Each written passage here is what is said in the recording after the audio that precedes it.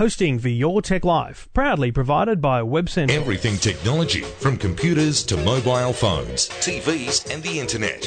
Information you want, all the help you need. Your Tech Life with Trevor Long.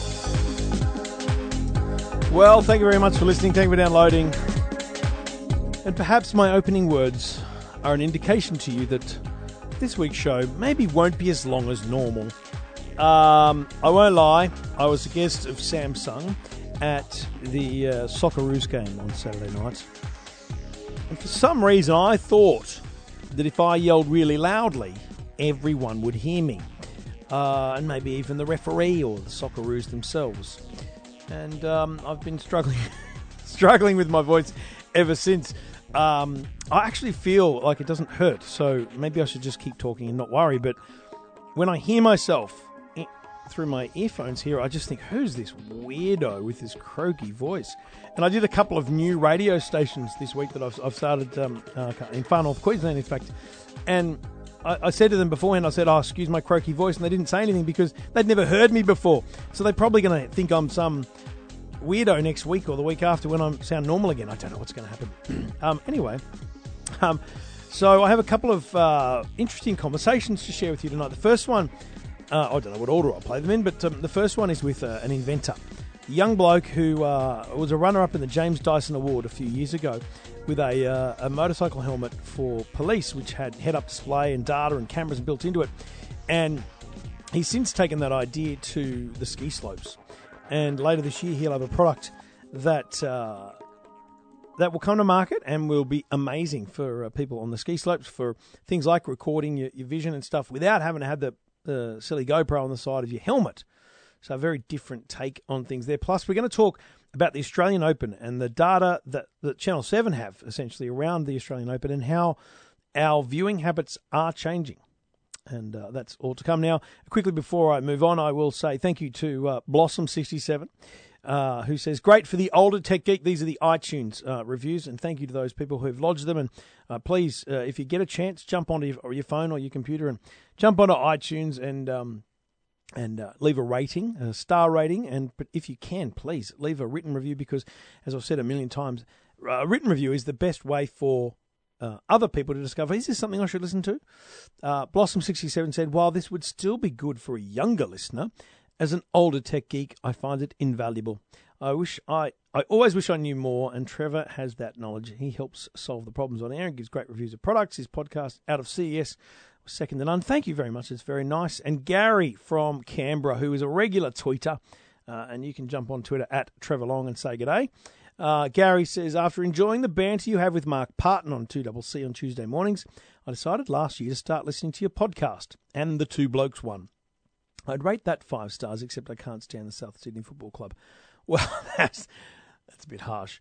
Thanks for the show. I like that you bring listeners the latest technology, household, home-based stuff. I'm mainly interested in getting the best out of my Wi-Fi, Mac products, iOS, and photography, videography. Hope you keep going with the podcast and specials like the Daily CES podcasts when CES happens. So thank you very much, Gary. Very nice of you. Very good man, and appreciate you leaving those ratings. So I'll have a little read and see what other tech news is around.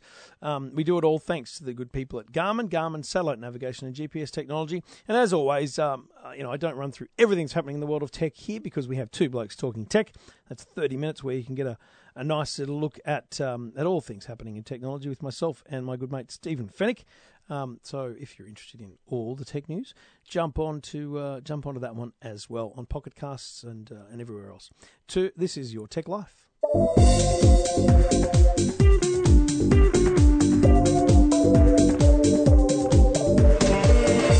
So before we talk to our innovator and inventor, I don't know if you've seen the new Apple iPad Air 2 commercial. It's a very funky commercial, fast-paced, shows a million different things happening. And I thought to myself, what are all those apps? And so I got in touch with Apple and we created a list of all the apps that are in that commercial. And I know it sounds completely inane, but it's actually very interesting to see the apps that they feature in these things. And what's even more interesting to me is there's actually an Aussie app in there called Kodea, which or Coda, which helps you learn to code and actually make apps. Now, the funny thing about this is that I understand from the person behind that app, Coda, that they didn't know it was going to be featured. They just got a phone call and they were just jumping through hoops. How excited would you be to find out your app, in short or in full, is going to be shown in an Apple commercial globally? So there's a whole range of apps there, well worth checking out if you're interested in those kind of crazy fun things. So yes, check that out. I've put that up at eftm.com.au. Your Tech Life with Trevor Long. And thank you for listening.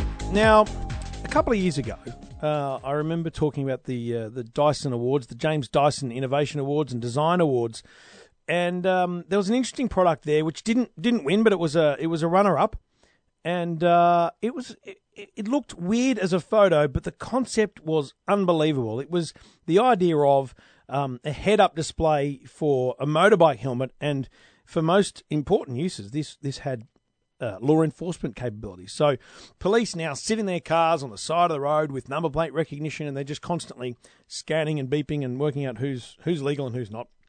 Imagine putting that in the idea of a helmet, of a motorbike helmet. So the idea was fantastic. So where's it gone? And what's happened as a result of it? And what does that mean in terms of the James Dyson Awards? The creator of that, Alfred Boyadgis, is on the line. G'day, Alfred. How you going, man? Well. I invented this, the police version of the Foresight helmet about 2 years ago, and that was designed to reduce reaction times of on police officers in congested CBD areas. So, the way that all kind of came about was I was compelled by a story of an officer that was the first to the scene of an accident inside a tunnel in Sydney's inner west. And he's hampered by having action cams strapped to the helmet, comm devices, and also he had to wire into different command centers. So as a result of being hampered by these technologies, the reaction times were a lot longer, and it ultimately led to people getting injured and the scenario not being controlled to the best ability.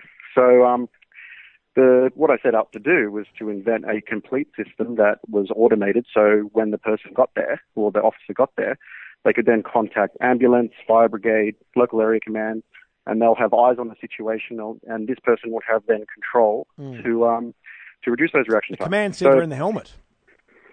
Yeah, so pretty much, yeah. So Foresight Command Center was like the first iteration of our software as well. And that was entered into a multitude of different international design awards. And the James Dyson Award was one of them that recognized the concept as something that was quite novel and something that, since the congested CBD areas and things like that is something that is now global, it was quite relevant. So a couple of years on, how does a product like that make or break? A couple of years on, you've been able to look back and reflect on it's not a product that's in market, and we'll talk about what you're taking to market. What stops a product like that is clearly so innovative, it is clearly has potential? What stops it going to the next level? So to put a product of that magnitude onto the market, there's a whole range of different technologies which we need to develop from scratch because none of it exists.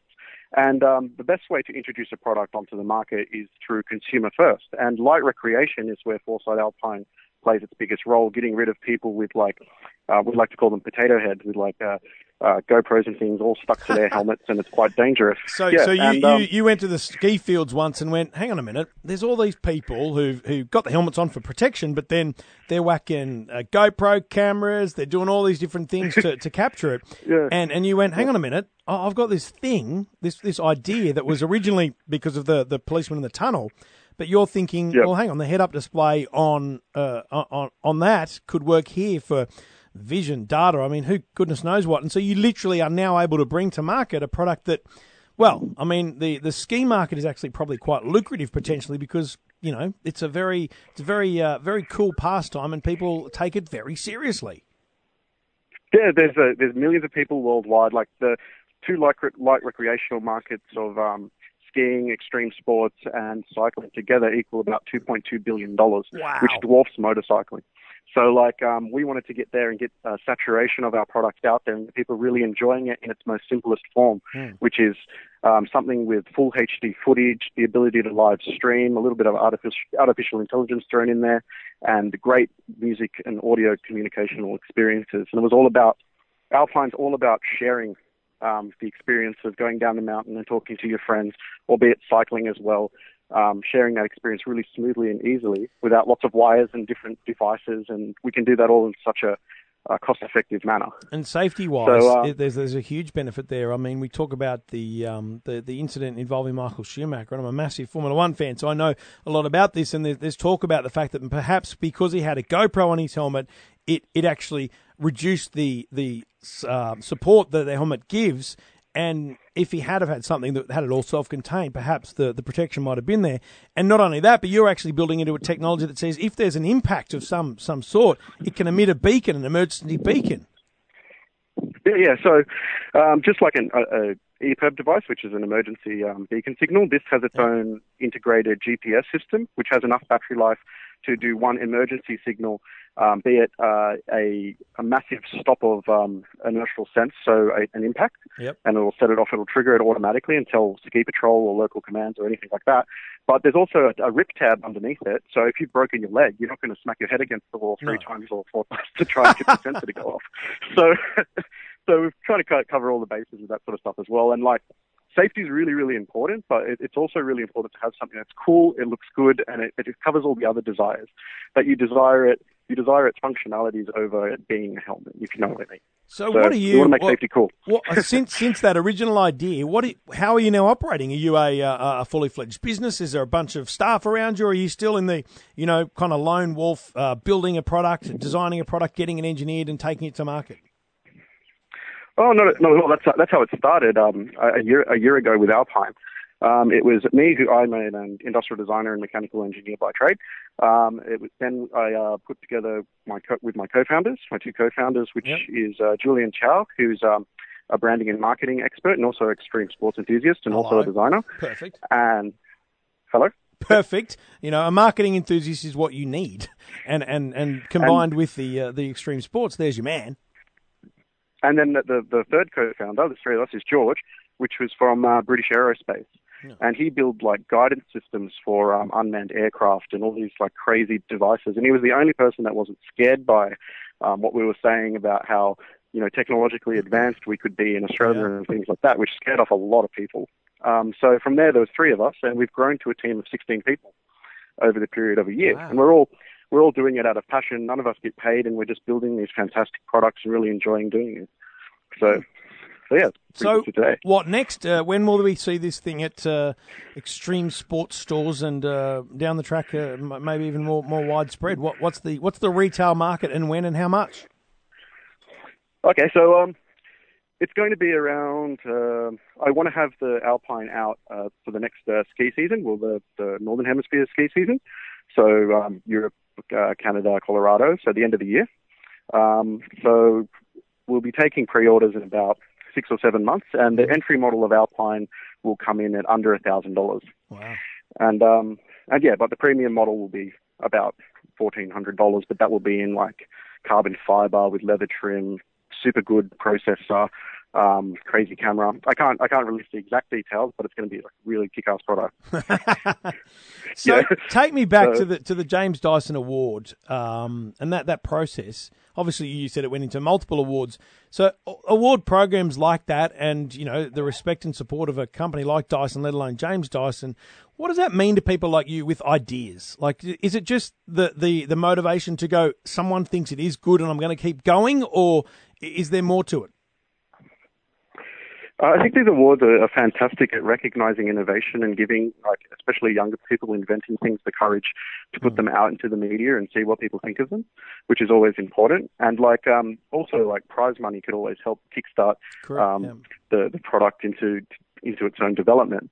And so I think these sort of awards, especially the James Dyson Award, play a fundamental role in fostering innovation in countries that otherwise not have a gigantic innovation hub like Sydney, which is growing rapidly now because of all these types of awards which are coming out. That's what I think. That's my own personal opinion. Yeah. But yeah. Well, it's an unbelievable idea. I love the. I'm a big fan of acknowledging ideas. A big fan of acknowledging, especially young people. I think as you nailed it, that's the point here. The James Dyson Award, the international winner, as you say, gets $55,000. The national winner. So here in Australia, if an Australian entry wins the Australian competition, it's $3,500. So there's always a little bump that you can get from these things, and it's great to be recognised and just talked about, I guess, in one sense. So, mate, Good luck. It's very exciting for you to have a product that could well be. I can imagine you now sitting in a chateau somewhere, maybe having a few drinks with your co-founders, watching people come down the mountain wearing the Foresight Alpine. That would be the dream, surely. Well, in reality, right now, I'm sitting in my garage working on a holographic heads-up display by myself, writing some code. But that's I suppose that's the future, I guess. Yeah, that's awesome. Your analogy. Well, I look forward to talking to you about that very soon. Then, good on you, mate, and good luck with the product, mate. Foresight Alpine later this year. Thank you so much, mate. See you later.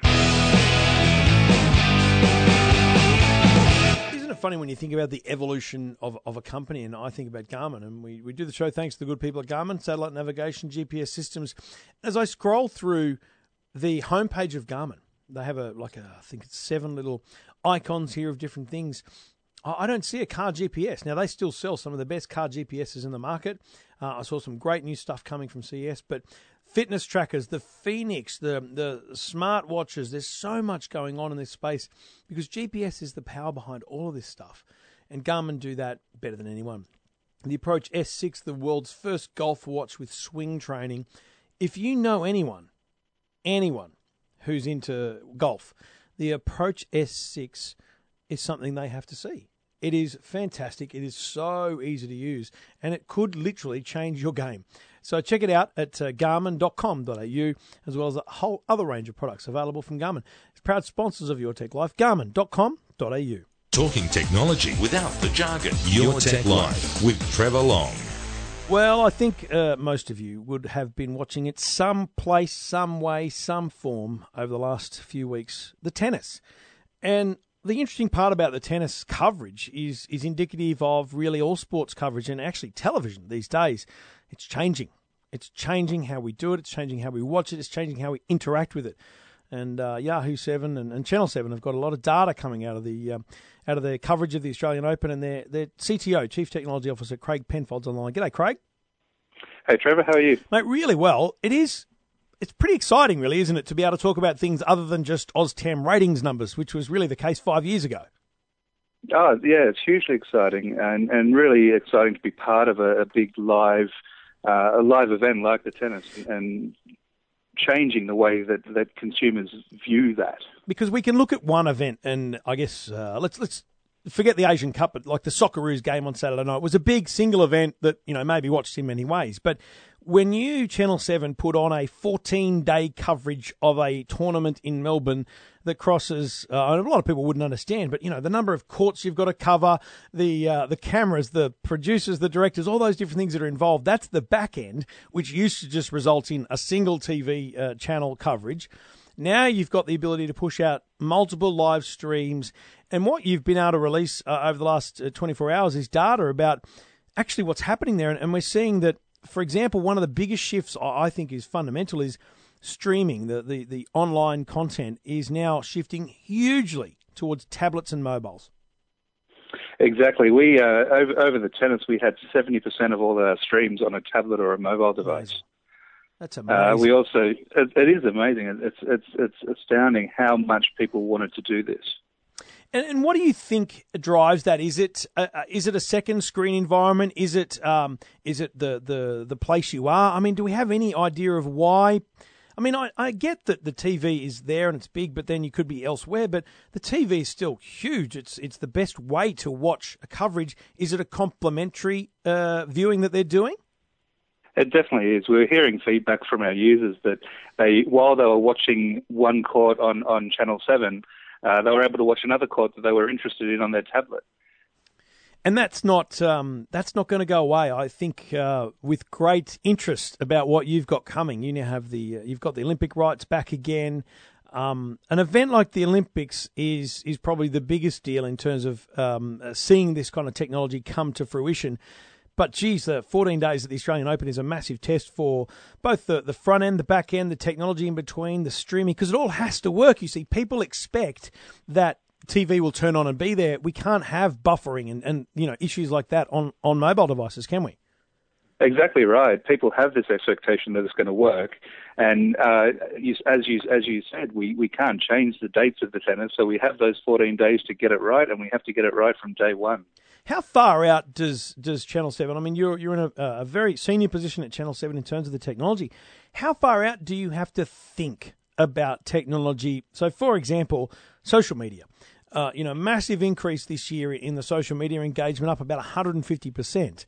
How far out do you have to think about the technology that you need to have to be able to filter that, to be able to bring it in, to be able to then, disseminate it across your platforms? It's not a decision you can make the day before the event. No, definitely not. But on the flip side, the technology is changing so quickly that you can't plan a year out as well, because in a year's time, technology will be completely different. That's a very good point. So you can't tell us what's going to be at the Australian Open next year? We can say that it's going to be bigger and better than this year. Of course. This year was really about learning, really trying to see what worked, what didn't, what our users loved, and next year is going to be even better. And even though I think 4 out of every 5 pieces of video content streamed in the app were the live streams, there's still a real importance to having all that extra stuff. You had a lot of short-form clips. You had stuff happening that was all pre-recorded or highlights. And I guess it's really important to have that stuff and then push that stuff out, because those are the things that keep people engaged in the platform. Yeah, exactly. And people love those little short-form clips. They love being able to go and see the press releases afterwards and just find all the little highlights that they wanted to see. How do you find the ideas? Is it innovative, smart companies that come to you and say, we can do this for you? Or is it teams of people that brainstorm events and then go out and find how you do it? For the tennis, we worked on this together with Seven. And, I mean, the brief was pretty clear that we wanted to have a really comprehensive, immersive experience across every device that our users were on, whether it was TV, whether it was mobile, whether it was the desktop. And we then started brainstorming as a group between Yahoo 7 and Channel 7 to figure out what that actually looked like. We were able to test it a little bit beforehand too, because we did the entire summer of tennis, not just the Australian Open. So the Brisbane International, the Keowne Classic, the Hopman Cup, and the Sydney International, which helped us test and iterate and make changes and update as we went, ready for the Australian Open. So you're the CTO at Yahoo 7, and Yahoo 7 is a separate organisation to Channel 7 with shared ownership and some different things. But how hard is it to ensure that you have a direct kind of communication line between a huge television broadcaster with a clear focus on television and television ratings and television revenue, and then the ideas that you've got? Because one of your ideas may take up resources, may take up part of the budget. I mean, it must be a challenging thing to get some of those ideas through the filter. It can be, but for this event, it was a true collaboration between the two companies. Yeah. We were spending every day talking to each other and coming up with new ideas. We had teams both in Sydney and in Melbourne during the event, working closely together between broadcast and the web side of things and the mobile side of things. And it's interesting, really. I talked about the OzTams earlier. OzTams, I should say, for people that aren't in the media much. That's the measurement agency for how many people are watching television. You've got this whole new thing where, for example, one of the stats I saw was that during the 15 consecutive days of around the tournament, the 7 Sport app, both iPad and iPhone versions, were number one in the sports category, which is another great way of going, well, this is still tracking well. Because if it dropped off, leading towards the final, you'd be wondering what was going on, wouldn't you? Exactly, and it's a great thing about apps and the feedback mechanism you can get there with reviews and ratings, that we can see exactly what our users are wanting and the new functionality they're needing, so we can come up with plans for how to better service that. How much of that are you doing literally during the event? So, a couple of weeks is a long time for an event to run. Are you looking at, for example, how an app is being utilized by consumers during an event to determine how perhaps it should change during the event, or is it only really going to change for the next event? So, for example, the Mega Wall, the kind of multi-stream options, if you see that people are never choosing the bottom right-hand corner one, are you just assuming that's because of the content there, or do you try and go, well, maybe we need to change the way this is laid out? Those kind of things probably can't be done on the fly, can they? It's a challenge to do them on the fly, but having said that, we went through about 30 different releases for our Android app during the event. Wow. And throughout the month of January. So we were definitely iterating as we went and learning and trying new things. The Mega Wall, we were experimenting with the different videos that work. So later on in the tournament, you saw much more of the spider cam or the player cams and that sort of thing. Yeah, it's an unbelievable space, and the merging of television and online and the multi-platforms is a really exciting thing, probably most particularly for sport. Is there another genre that is as exciting in terms of the potential for innovation in television? Well, I mean, reality TV is an interesting one too, and we haven't really explored this too much yet, but that interaction between live voting shows and the desktop or tablet experience is something that we're definitely going to be looking at in the future as well. Well, it's very exciting. You did a great job. I heard wonderful feedback about the 7 Sport app and the live streams during the event. So you and your team should be very proud of that at Yahoo 7, and it complemented more than ever, and probably it complements an underplaying of the status of the Yahoo 7 role in the coverage now, really, isn't it? Because it sort of says that it sits beside this major thing, but really they are equally as important as each other. Yeah, it's very much a partnership. So thanks for that. We're very proud of it as well. Very excited with how it went. We wait with interest to see what you do with the next big event, mate. Congratulations and thanks for chatting. Great. Thanks, Trevor.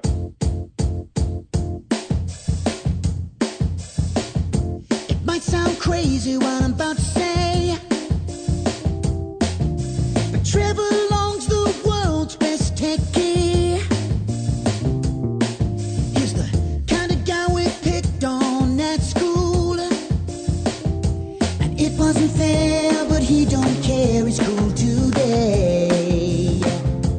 Call him techie. Trevor Long is such a nerd. Check him out if you need the proof. Call him techie. Trevor Long knows all gadgets, even though he's just a goose. Call him techie. Trevor Long is just a nong. He's the only nerd guy for you.